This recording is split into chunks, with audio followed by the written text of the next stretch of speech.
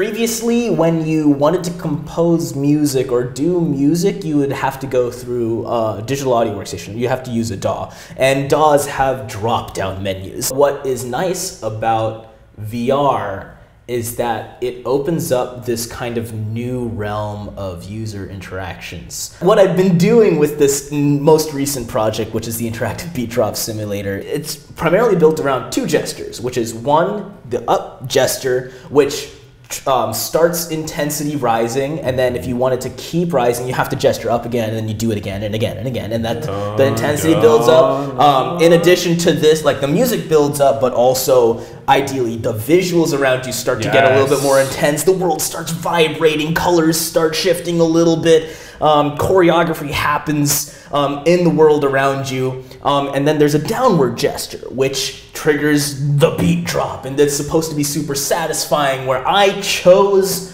when that would happen. I did it when I felt it was right. You know, I did with the gesture and with the visuals, take the inputs that you put and like react to that. Boom, what's up everyone? Welcome to Simulation. I'm your host, Alan Sakian. We are at the Massachusetts Institute of Technology in Cambridge, in Massachusetts. We are now going to be talking about interactive audiovisual creation. We have Gregory Osborne joining us on the show. Hello. Hello. Thank you so much for coming on. Really appreciate it. I'm very excited. This is a topic that we really have yet to dig deep into. Very pumped to have Greg joining us. He's a recent graduate of Berklee College of Music in Boston, focused on developing the next generation of interactive audiovisual art using video game music implementation, taking advantage of virtual reality and new types of user interfaces. And you can find Greg's links below. Check him out. Greg, let's start things off with this perspective that we find ourselves as stewards of Earth. What is your current take on the state of our world? I find that recently, especially with the kind of advancements of technology that we've had, especially in the last half century, if not the last century itself, we've found that technology has made it way more accessible for people who have no formal training in art or science, to be honest, in very many fields, to start participating in those fields. There's a lower barrier of entry because technology has made it way easier for people to one, learn what it is that's important for the performance of that job, whether it's art or science or whatever, but also makes it easier for them to share what they have learned so that they can really expand the pool of people who are interested in that subject. So for example, if I have found this really cool, cheap, easy form of music to create, it becomes really, really easy for me to spread that to my friends so that they can also make that music, and you build up your kind of, culture around that where everyone is sharing. It's really easy to share. It's really fast. You can do it with the click of a button. Check out this track I made. Check out this art that I put up on Tumblr or whatever. It has become really shockingly fast to share your advancements in a field. So what I found is that this hasn't necessarily diminished the value of having really deep knowledge of a thing, because you still can make incredibly nuanced and complicated pieces of art because you have studied this for 20 years. But what it's done is it's opened up this kind of avenue where that's not the only reason to do art. You can also do it just for your friends because you got home from work and you have not been given the amount of self-expression that you desired in your day. I'm sure that's relatable to a few people, and they can go home and they can express themselves with their hobbies. And not only, it doesn't have to be alone in your basement that you do this. You can also share it with all of your other friends who also possibly work similar, jobs that don't fully give them the potential to express themselves. And that's not saying there's any shame in that, but what we've seen is technology has made it way easier to continue to express yourself despite these kind of primary activities that you find yourself doing. Yes, the people that push the edge of knowledge and build the new tools and technologies that then democratize people's creative ability to contribute is such a great synthesis on the state of the world. I love that. Let's jump into the journey. So you were raised in DC. Yes. And then you went to the Berklee College of Music here in Boston. I want to know, tell me about the journey and what sparked your interest in music. Well, musically, I've been playing classical. I was classically trained in piano since the age of 5. It was kind of the thing. My parents were like, do you want to do this? And I kind of said yes to most of their suggestions. At the time, I was 5. So I did. I found that I really enjoyed it, just playing piano. Interestingly, I don't really play that much piano anymore. I kind of got sidetracked into composition around the 9th grade because of my piano playing skills. They put me into the honors program at the Levine School of Music, where I got access to, most importantly, this one workshop, which was everybody writes a song as a group. And I remember writing the song as a group with the lyrics and everything. And I enjoyed that song so much that when they failed to send that song to us after the event was over, I asked them multiple times and I never got it. I went back and I spent an entire weekend rewriting it for myself. It was the song called My GPS Lies. It was basically comparing your GPS to a girlfriend, like a bad girlfriend. It was like a poor, dysfunctional relationship. And so I enjoyed that idea so much. I was like, I want to hear it again, but they don't send us the file of us singing it. So I ended up remaking it. And so that kind of started me on the process of composition, as opposed to just playing music. And my father kind of was a DJ in his spare time. It's like as a hobby. And so he used Ableton for that. Ableton is this program that can be used for DJing, and it requires a bit of setup, and you do it, and that was kind of how he performed it, but it's also primarily a music making tool. So when he heard that I had an interest in composition, he was like, you should try this program. And so I got that program, and that's the program I've mostly been using for the past 5 or so years to create music. Till today. Ableton. It's a digital audio workstation, called a DAW for short, and you might hear me say that again later. Cool. It's mostly used for electronic composition, so that's kind of the music that I make right now. Is mostly electronic, though. That has changed since I came to Berklee. And is this still, when you were using Ableton the last 5 years, is this really still the clicking and dragging into timeline sequences? Well, one of the nice things about Ableton actually is it kind of revolutionized a new type of composition, which was their not arrangement view, which is what you were mentioning, but the session called an arrangement view. There's the arrangement view, which is where you click and it's linear.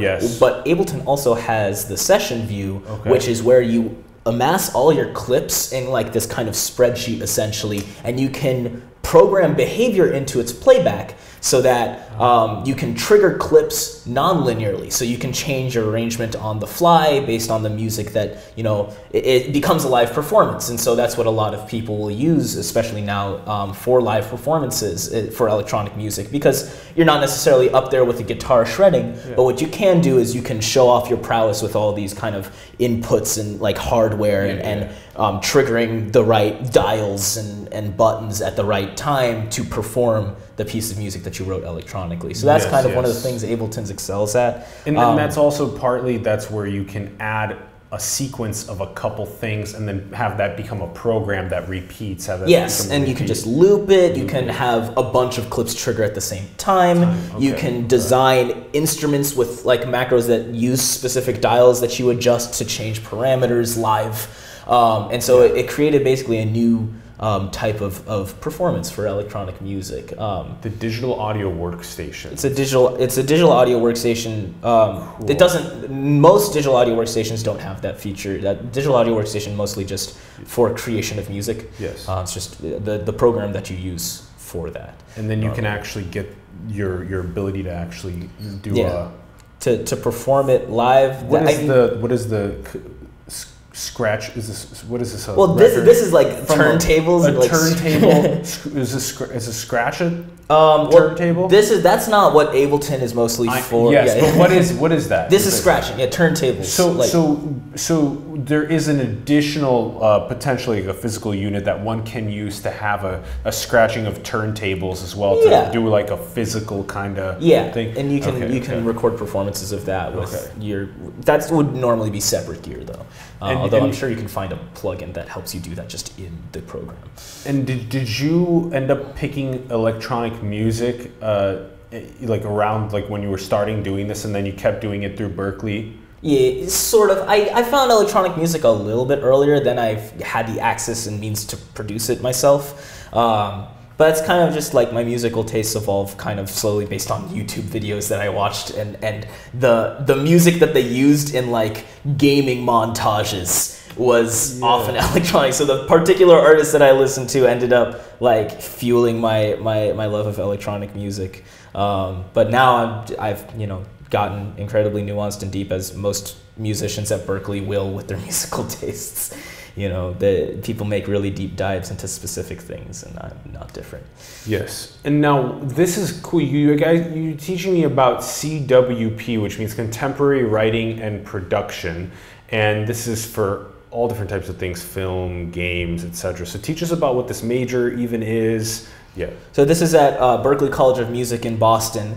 It's one of many majors that you can take here. Contemporary writing and production tends to be the kind of generalist composer where it's not necessarily you as a like specific artist producing music under your own name, but it's for all the rest of the music that surrounds us in daily life, be it in advertisements, in YouTube videos, for example.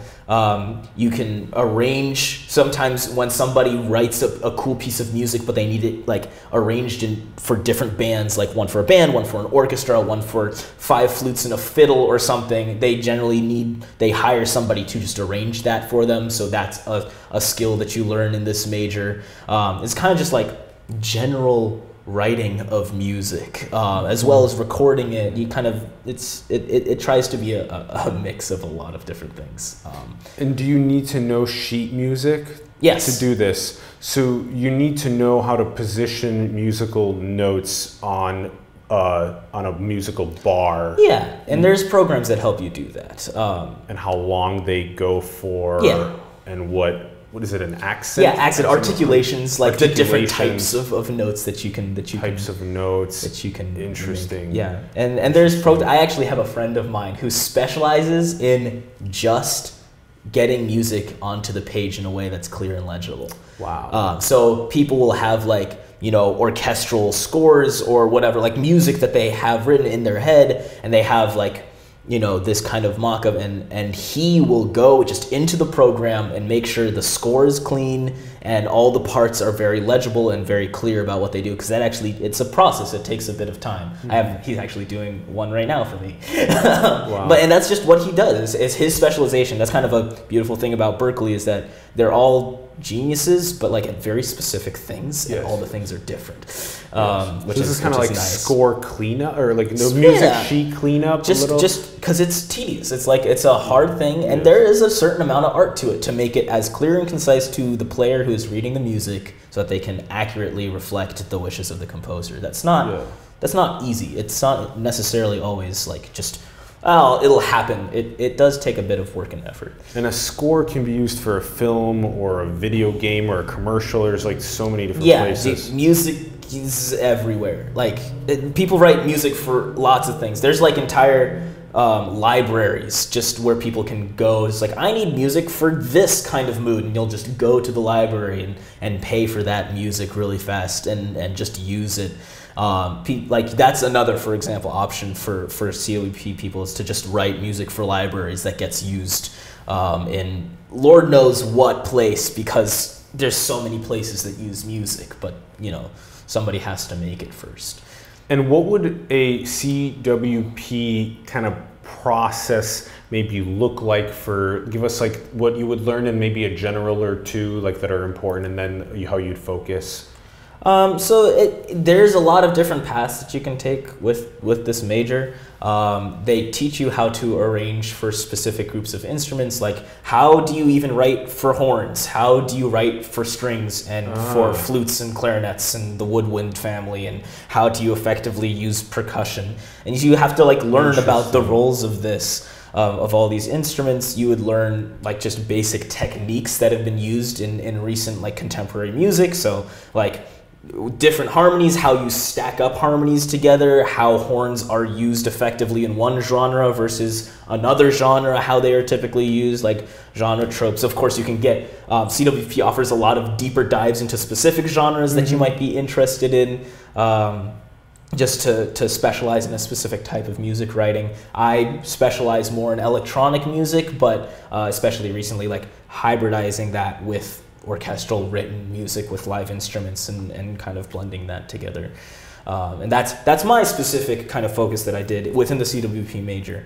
Of course, my primary focus at Berkeley was video game music and composition for that kind of medium. And so that's really what I've been mostly focusing on. Of course, Berkeley, if you take the contemporary writing and production major, you will be good at writing music, like at minimum. So they teach you that pretty well. Electric and orchestral music for video game. Yeah, it doesn't have to be for video games necessarily, but that's where I tend to use my compositions. That's the kind of field I'm trying to focus on. That your focus was in. You also made it crazy interesting that you have to learn how to write for horns and for woodwinds. Yeah, they have how different they stack for techniques. Harmonies was interesting. Yeah. Blending different orchestral textures is a whole entire art. Like one of my teachers is just like, just listen to the way he orchestrated this. Listen to the choices he made and like where in octaves they are playing or who is on top of who and how that changed the character. There's a lot of nuance to everything about music. It's not easy necessarily to get great at. And there's so much nuance, and I love how you then were explaining to me earlier within video game music composition, which is where you're super passionate about. There's this big there's a huge difference, and this is hard to capture when we're just engaging with content. We're not necessarily thinking about how difficult it was to create it and the nuance there. But just like at a restaurant, you don't think about all the operations in the background. No, and they don't want you to. That's also kind of similar to video game music. You don't want to make it obvious what the systems are behind it, right? Interesting. Most of the time, the purpose is to just have it just happen to perfectly score what it is you're doing. Like you want it to be subtle, So you want to be able to double click in and investigate when you want. Yeah, and that's kind of like, that's the stuff that video game composers will do when they play a game, is they'll deliberately try to break the music playback just to see how it works. But under normal gaming circumstances, you're trying to make it just so that it happens. It happens magically and without anybody noticing. In as gorgeous of a way as possible. Exactly. You made this really clear to me, and I was like, holy crap, this is crazy. So when you make the score for a film, all of the music is linear, and then when you are making the music library for a video game, there's what's the sound when the door is opened? What's the sound when you enter into a shower? There's this is really complicated. When do these things play? How are these cataloged? And how did you create them in the first place? How do all the algorithms and math work as well? Teach us about this. This is so interesting. Sure. Well, there's a lot of different parameters often that you have to take account for. One of the kind of most basic building blocks of the music part of video game music implementation is the loop. So you have music that will continue indefinitely as long as you need it to, because one of the key defining features of game audio is that you can't make them do a thing most of the time. Although you can sometimes script things, and there's some games like art games, for example, that have specific timed moments. But normally you want them to feel natural, like it feels like a narrative progression that made sense. But often the time you'll be defining how loops transition into each other and with what music and how fast, how reactive. So for example, in some cases where you have a bunch of pieces of music that are all the same tempo, you can kind of define the transitions so that they always happen on the beat, so it always makes sense. And you can also add on top of that another piece of music that plays to kind of mask that transition.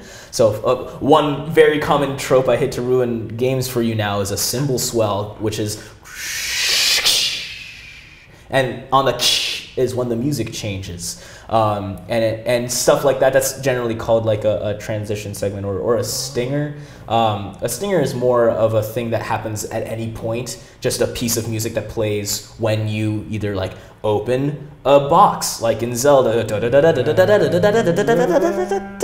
And so that's like a stinger that just plays at any time. There's a piece of music, but there's also sound effects. That's an algorithm, so it's actually attached to the treasure box. Yeah, so when you open that, that's when it plays. That so music. You have to define either if it can be like opening a box, it could be moving from location to other location. When you enter into another scene, you can change the music. Yeah, and you don't always know exactly where you'll exit from the last piece of music unless you specifically define that. So there has to be a transition to make it kind of smooth. It doesn't have to be smooth necessarily. There's perfectly valid places where it just fades out and then fades back in again, and that is a perfectly like natural way. But the artistic decision of where that's appropriate versus where you really want to keep the pace going versus where you want them to like notice off in the distance like a piece of music that is directly spatialized to that location, and like that's a place I want to go to.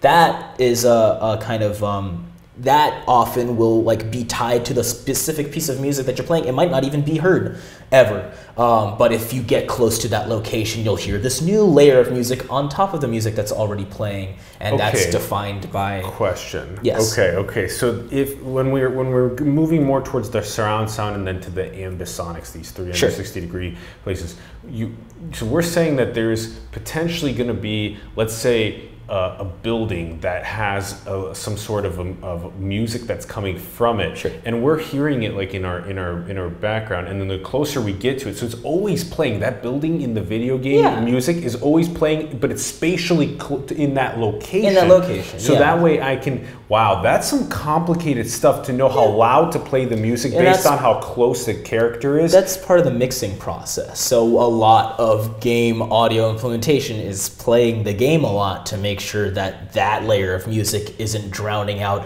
all the other pieces of music that might also be playing. Maybe as you get closer to that building, you encounter enemies and suddenly battle music plays or something, or gunshots happen and you have to make decisions as to what you want to be the focus. Like, do you want the building sound to be the focus, or do you want the bullets whizzing past your head to be the focus? Or all those kind of decisions are part of what makes up a general kind of game mix for the nonlinear music, and often you'll have competing sources of music. That's like, there's battle music, but there's also this exploratory music that has this radio playing or whatever, and there's the kind of difference between music that kind of just plays underscore and music that's specifically sourced in the game that you know where it's coming from.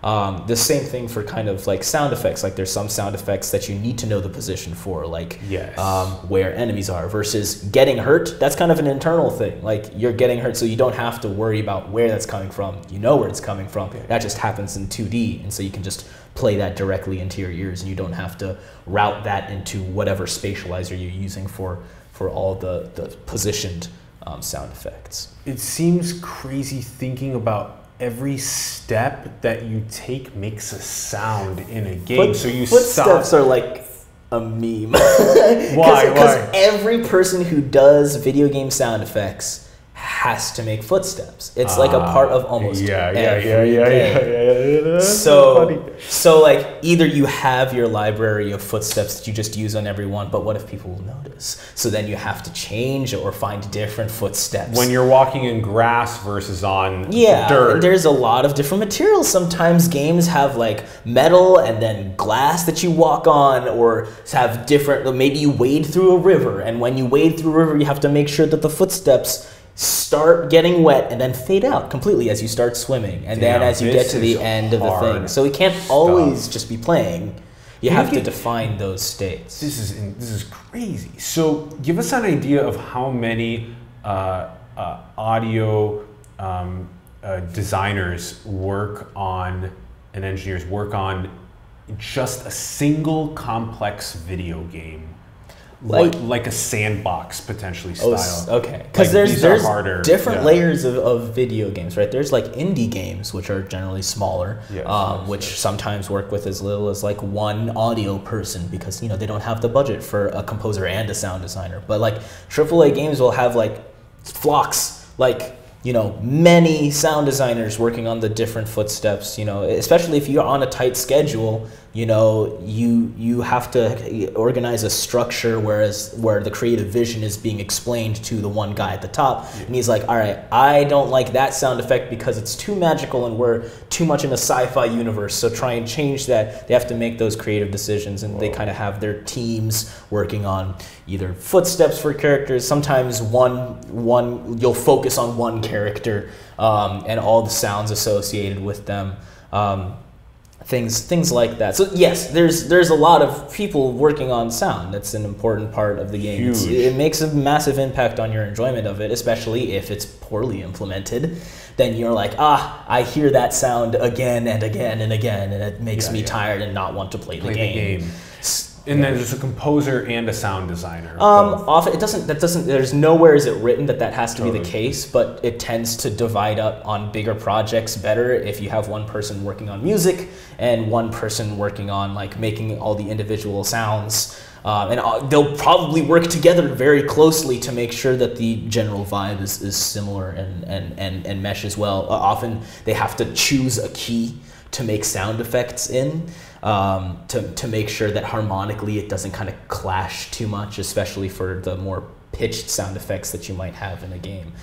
So they collaborate together, but there's a lot of work that has to be done, so they do separate it out often into like music writers, and then there's their team of editors that goes through and through all the either recordings of an orchestra that they did to make the music, or the session file that if it's electronic music, for example, they'll get the actual file and then they'll separate it into different layers that can play at different times, because layering is a very common implementation technique for video games, where it's like you want to build intensity, we'll just add the music in, and then we add the third level of music in, and then you add the fourth one. Oh my God, you're succeeding so much. But somebody has to go in and like divide those, and often a composer, especially for larger games, a composer will just write the music, record the music, have a mixer mix it, and then you have like a team of editors who go through and make decisions as to what goes on what layer at what time, and how to implement it.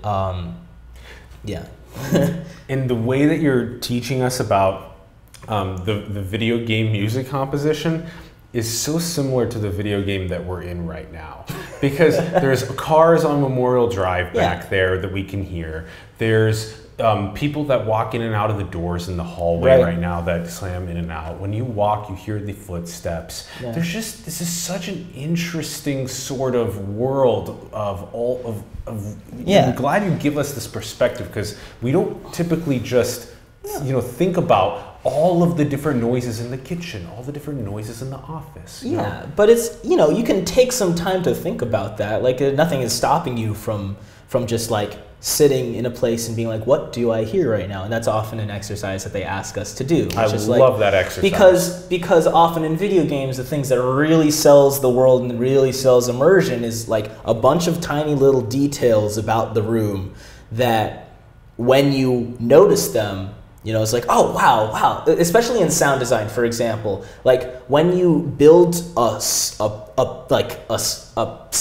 like a sword, like hitting a person, right? You have to try and put in as much detail into that sound as possible. So it's not only the swoosh of the sword and the collision of the sword on the person, but sometimes the enemy that you're hitting is going to be wearing armor. And so you have an armor sound, or it makes a different sound when they're not wearing armor because you broke it. Or you also want to have a different sound for it if it's a bleeding sword, it causes bleeding or poison or whatever. You can add that kind of sound effect on top of that based on the type of weapon you're using.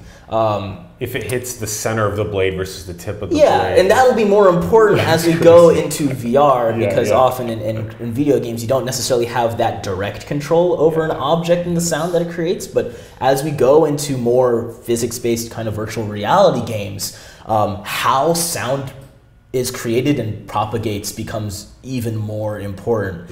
So like where the collision happens on the sword becomes important, so that you can, when you clang, the clang happens from there. If the sword collision is right here, you want it to happen here and not on the tip of the sword or at the handle. You need to make sure that you position the sounds where they would be in real life. And a lot of that it gets more complicated as you get into virtual reality, because the haptics from the vibration. I mean, this is some as you embody stuff. the space, you notice the failures of sound implementation more.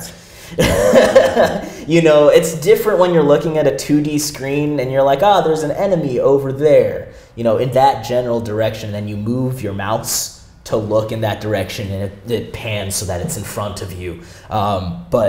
But when you're in VR, it matters not just what direction it's coming from. It matters the elevation it's coming from. Yes. It matters what objects are around it, how the reverb works, how the sound kind of echoes and reflects off the room. So for example, this room, you can hear a bit of reverb, especially when we talk a little louder. And that's because we've got glass here and we've got glass on the other side, and it kind of just bounces back and forth for a bit, and it makes it sound a little bit more live than it would be in a room that was like all carpet. And so, especially as you go into VR, which is why people put up those soundproofing to prevent the reverb from happening. But as you go into a game, the kind of environment that you're in, if that footstep sounds like it's in a completely dry room, but you're in a cavern or you're in like a church, you want that footstep to have the same amount of reflections as it would in that real space. And it matters even more in VR than it does in games. And there's a couple of really... You have to measure, you literally have to maybe take like a boom mic to a church and then maybe record it that way versus like in a field. People do that. That's called convolution reverb, where you like fire a gun, or more commonly now you have like a kind of sine wave to measure how all the frequencies reflect off the space. That's convolution reverb. That's for like really accurate representations of one position in a space. What's interesting though is that when you make that measurement, and let's say you're in the center of the church, the reverb is going to be different when you walk over to the wall. And then when you walk over to the altar. You guys are crazy. How do you do this? So one way is to like do the calculations using ray casting, which is this thing where you like fire a ray in all directions often. One of the games that does this really well is The Last of Us. They have their when somebody talks and walks behind a wall, then the reverb changes based on where you would hear them. Another game that does this incredibly well is Rainbow Six Siege. It's a shooter, team-based shooter, but because the environment is destructible around you, it becomes really important that the sound propagates to that environment super realistically. Otherwise, if you're standing next to a wall, like if there's a wall right here and there's an enemy on the other side of it, and there's a door right here, when the enemy walks by, I should not be able to shoot him through the wall based on sound alone. I need to hear that sound through the door over here. So that's where I hear. So I can tell that there's somebody in the hallway, but I can't necessarily tell that they're right next to me across from this wall. And meanwhile, someone on this side of the building is breaking down one of those surfaces. And especially if it's like on the 3rd floor, a massive explosion happens. You don't hear the explosion, you hear a bunch of reverb from that explosion, and it positions itself from the doorway from which you would hear that. Okay, we could spend so much time talking about this, Greg. It gets incredibly complicated. It's so beautiful too. I can geek out about it a lot. And I think you'll actually end up teaching us more about it as we get a little deeper into some of the hardware and software side of things. All right, let's dive into this. So you're very interested in making albums of interactive music. So and we'll have you explain this, but we're talking about how to make this video game music composition. This requires hardware. This requires software. This things like Unity, Unreal, also all of the VR hardware, AR hardware is now out there. But this albums of interactive music thing, this kind of loops us all the way back to the democratization. Right. So teach us about this and how you're building this. Well, take for example Unity, which is free to download, and you can make a game in Unity for free, and if it achieves, I think, a certain amount of success, they take a cut of that basically. But if you want to learn how to make games, you can just download Unity and make one using the tools that they've got there. And there's also a large amount of free assets on the asset store on Unity that you can use to mess around with and see what it would look like if you made a game like this or like that. And that kind of experience, to be able to just go out and use it. Of course, it's good for Unity because if you want to make a big game, you've developed all these skills and you're used to this particular engine in the way that it works. So of course, when you make a big game, you're going to be like, yeah, I'm going to use the thing that I know how to use. Of course, you can also take it as a challenge to try and do it in another platform like Unreal or Game Maker, or there's a couple of tools out there that you can use to make a game. But the entry is, do you have enough space on your hard drive to download this program and then go mess around with that? But cloud is now in effect, or not yet? The cloud computations? I'm not sure. That's not really I don't know much about that necessarily. Hopefully at some point it gets so democratized that you don't even need a really powerful hardware. Locally, you can just, it'll happen at some point, I imagine. But in addition to that, there's sound implementation in Unity that you can do, and one of the things about Unity is that if you know enough coding, you can set up some crazy things, and people will sell packages that they made to do stuff that would be very difficult to make just coding yourself, but you can just go out and get a package that does that thing in Unity for you. But one thing that you can do is, from an audio perspective, right? There's a couple of programs that are audio middleware engines that essentially take the audio functionality out of Unity and just put in a different program, and then those tools are designed to be much more efficient. Like from a user perspective, it's like, I want this thing to loop, and then every time it loops, I want to make sure it plays the reverb tail at the end while still starting at the beginning. That's difficult in Unity because your loops have to be perfect. And you have to have the reverb tail from the end of the song at the beginning of the song so that you don't hear a click. But if you're in Wise, it's really easy to set up. You just put the beginning marker, you put the end marker of what you want it to loop in between, and then all the sound that comes after that, it just kind of continues playing as it goes to the beginning. So it makes it easier.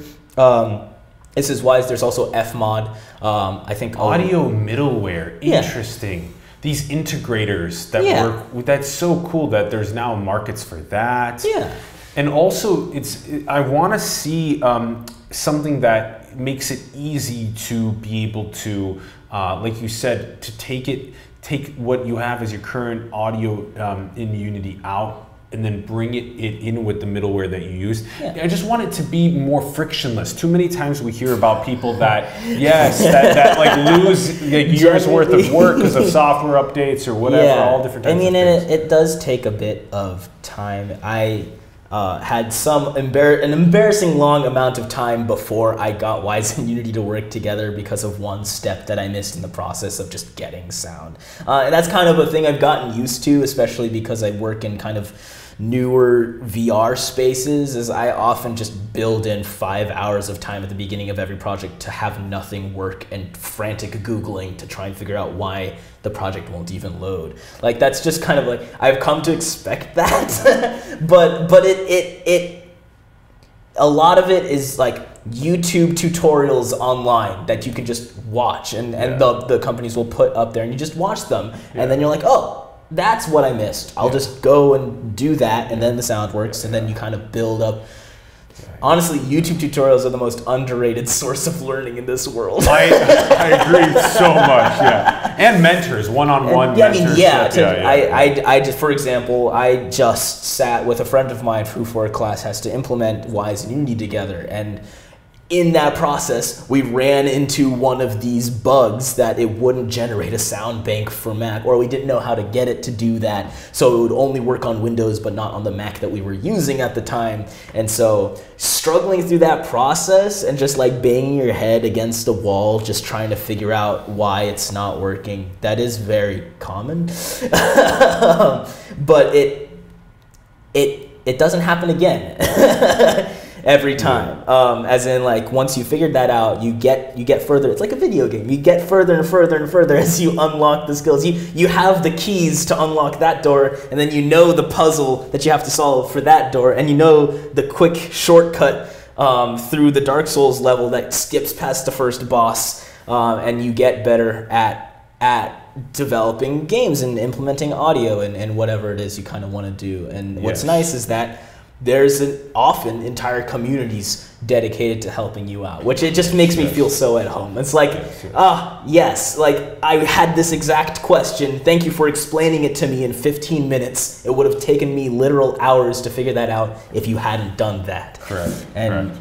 You know. Yes, and I want you to give us this ties us into the fascinating intro. Music systems that non-musicians can exercise creative control over. This is the albums of interactive music. Right. You gave some beautiful examples of being able to build up the beats and then drop them when you're in the spatial environment. I call it an interactive beat drop simulator. The idea being that previously, when you wanted to compose music or do music, you would have to go through a digital audio workstation. You have to use a DAW. And DAWs have drop-down menus. And DAWs there have been like significant advancements in trying to make it as easy as possible for non-musicians to do what they want with audio in these digital audio workstations. GarageBand has like a bunch of behind-the-scenes stuff that it does to your sound, like adding reverb to it and creating buses for you when you create a new track. And it really tries to make the process as simple as possible, but ultimately making music that you would like is difficult. It takes a bit of practice and investments of time that not everybody necessarily has, although I would encourage you to invest that time to try and give yourself some amount of self-expression. But what is nice about VR is that it opens up this kind of new realm of user interactions, where you put your hands and how you move them can be used in a kind of more natural way, I suppose, than like using a mouse and a keyboard to kind of click around. And like amazing music happens that way, but you do kind of have to know to some extent what you're going for. A lot of people who start out have like music in their head that they know they want to make, but they don't know how to do it. And I still run into that problem right now. I beatbox music that I know I would not be able to make in the amount of time it takes for me to beatbox it. It's like, this is the sound I want to go to. I want to do that. I would like, that would probably take me 30 minutes, an hour, and this is me having like 5 years of music experience to just recreate that sound that I just made. Like, it's there. Why can't I just use that? But it's and you can capture you doing it and then import it. Yeah, well, you can capture that. What I've been doing with this most recent project, which is the interactive beat drop simulator, is while I'm trying to figure out the music system, I've been just beatboxing the music. So when I'm playing it right now, it's just me beatboxing. So the way it works is it's primarily built around two gestures, which is one, the up gesture, which starts intensity rising, and then if you want it to keep rising, you have to gesture up again, and then you do it again and again and again, and that the intensity builds up. In addition to this, like the music builds up, but also ideally the visuals around you start to get a little bit more intense. The world starts vibrating, colors start shifting a little bit, choreography happens in the world around you, and then there's a downward gesture, which triggers the beat drop, and that's supposed to be super satisfying, where I chose when that would happen. I did it when I felt it was right. You know, I with the gesture and with the visuals, and the like visuals take the inputs that you put and like react to that. Of course, this is not composition, right? This is me creating an experience for you that you can play back, you know, and I composed the music so that it would sound dramatic, and I made the system in Wise so that it would, you know, it would time it to the beat so that no matter when you drop down, it'll always happen in time, and things like that. But as this kind of field advances of using gestures to make musical flourishes when you go and then when you select specific items, or if you point, especially as we lose the controllers and move towards just knowing what your hands look like, you'll be able to more and more easily create an experience that you just dance music into being. And it can be, to some extent, you can have it be random. A lot of work will be put on defining what some gestures are, teaching new users what gestures they can even do. Like, I want you, ideally, to experience all of the cool stuff that I made. But to teach you how to unlock those gestures, there's a certain amount of time that you would have to invest into learning how it works and whatever. And that's mostly just art. But I hope at some point the kind of boundaries become such that you feel as if you are an integral part of this composition, you know, that you chose these things. When the beat drop is playing back, you make some decisions to put effects on top of digital signal processing, or you can smack objects that appear in front of you that temporarily play one like piece of music instead of the music you would be listening to otherwise, to give them tools so that they have as much control over what they listen to as possible, but it still sounds good no matter what they do.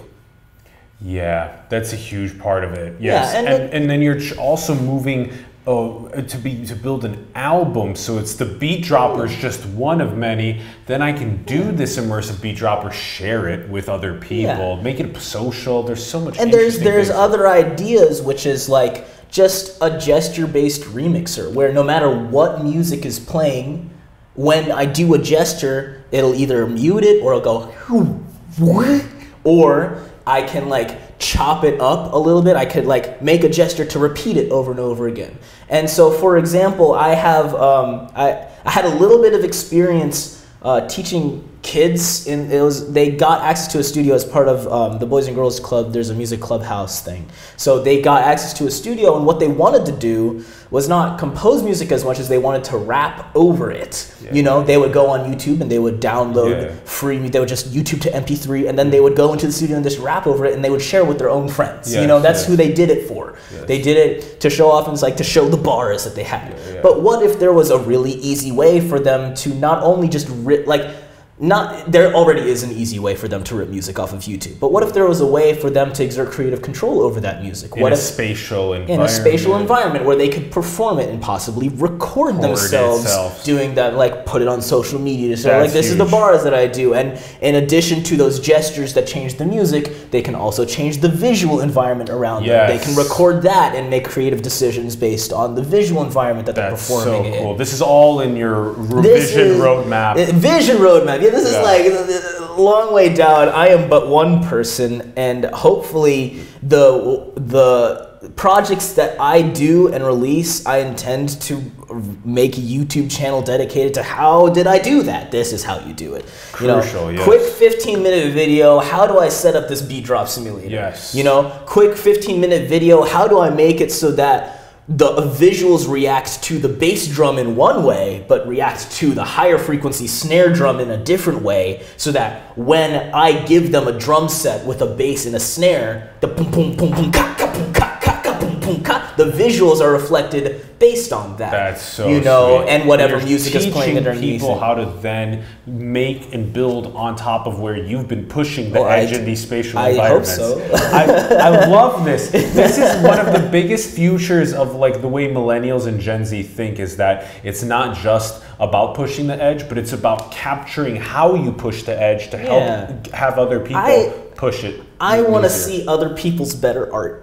Likewise. And of course, I think everybody, a lot of artists will be like, like the imposter syndrome thing. It's like, what am I even doing here? I don't deserve this kind of thing. And for me, sometimes it's like that with like, I mean, yeah, I designed this cool system, but like, somebody will make better music for it, or somebody will make it smoother. Like the gesture it's really clunky right now. It doesn't perfectly sync up with the beat or whatever, or the tools that I'm using just aren't fluid enough. But the hope is that I will get to experience other people's improvements on that, and I want to. I hope that people make it better.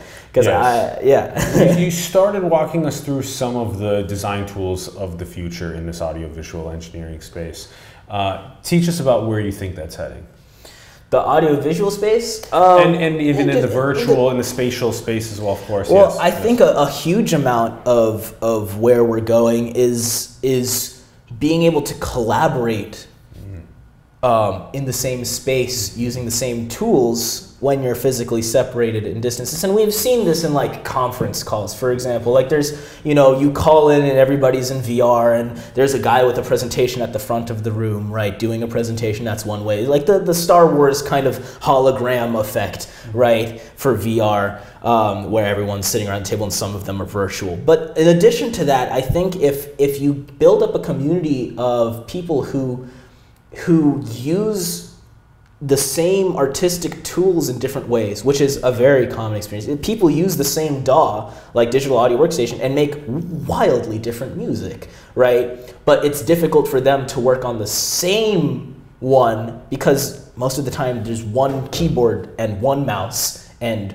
one way to input those shortcuts that and like, so often when you collaborate, it's one person inputting all the things and another person being like, what if you did this? Drag that onto here and see what it sounds like. Try and automate this. And so they're like giving suggestions, but there's not as much of a way to directly do that thing. But for example, one of the things that VR is going to do is if you have a comprehensive enough set of like gestures and controls such that everybody can be collaborating on the same piece of art at the same time using the same tools, then in the same space, for example, and talking to each other in the same space and having all those tools perhaps like in different areas so you can tell who's working on what. That can be used for music, for live performances of music even. You can use it for art, like everybody, engineering, everybody who like, I have a specific artistic style. I use this brush in such a way, and that's kind of my unique identity, is because I've gotten really good at effectively using this one tool in this particular way. I think it'll become way easier to location agnostic collaborations in digital spaces. And everyone has the same tools, right, in the same place, and they're all working on it at the same time. It seems to be such a massive part of our future. And it'll be fun, to be able to create with other people in the room with you. But there's also something about the what we get from the millions of years of eye to eye, human. So there'll be the balance that we strike with that for at least a while. We'll see how that ends up as we get better. I mean, we're not, the hardware is still, and I hope this always stays the case, does not live up to our imagination of what it could be. But it will get better, I assume, I hope. Until you're indistinguishable, from the physical environment. And then it'll be easier to work with other people doing the same things and exerting your creative impulses on a piece of work as other people are doing the same. I hope that happens sooner. Yes. And this is an interesting lead into our last two questions. Of course, as Greg becomes digitally indistinguishable from his physical self, we must ask, are we in a simulation? Are we in a simulation? I mean, the easy cop-out is, does it matter? Mostly because, I mean, for me, I enjoy this.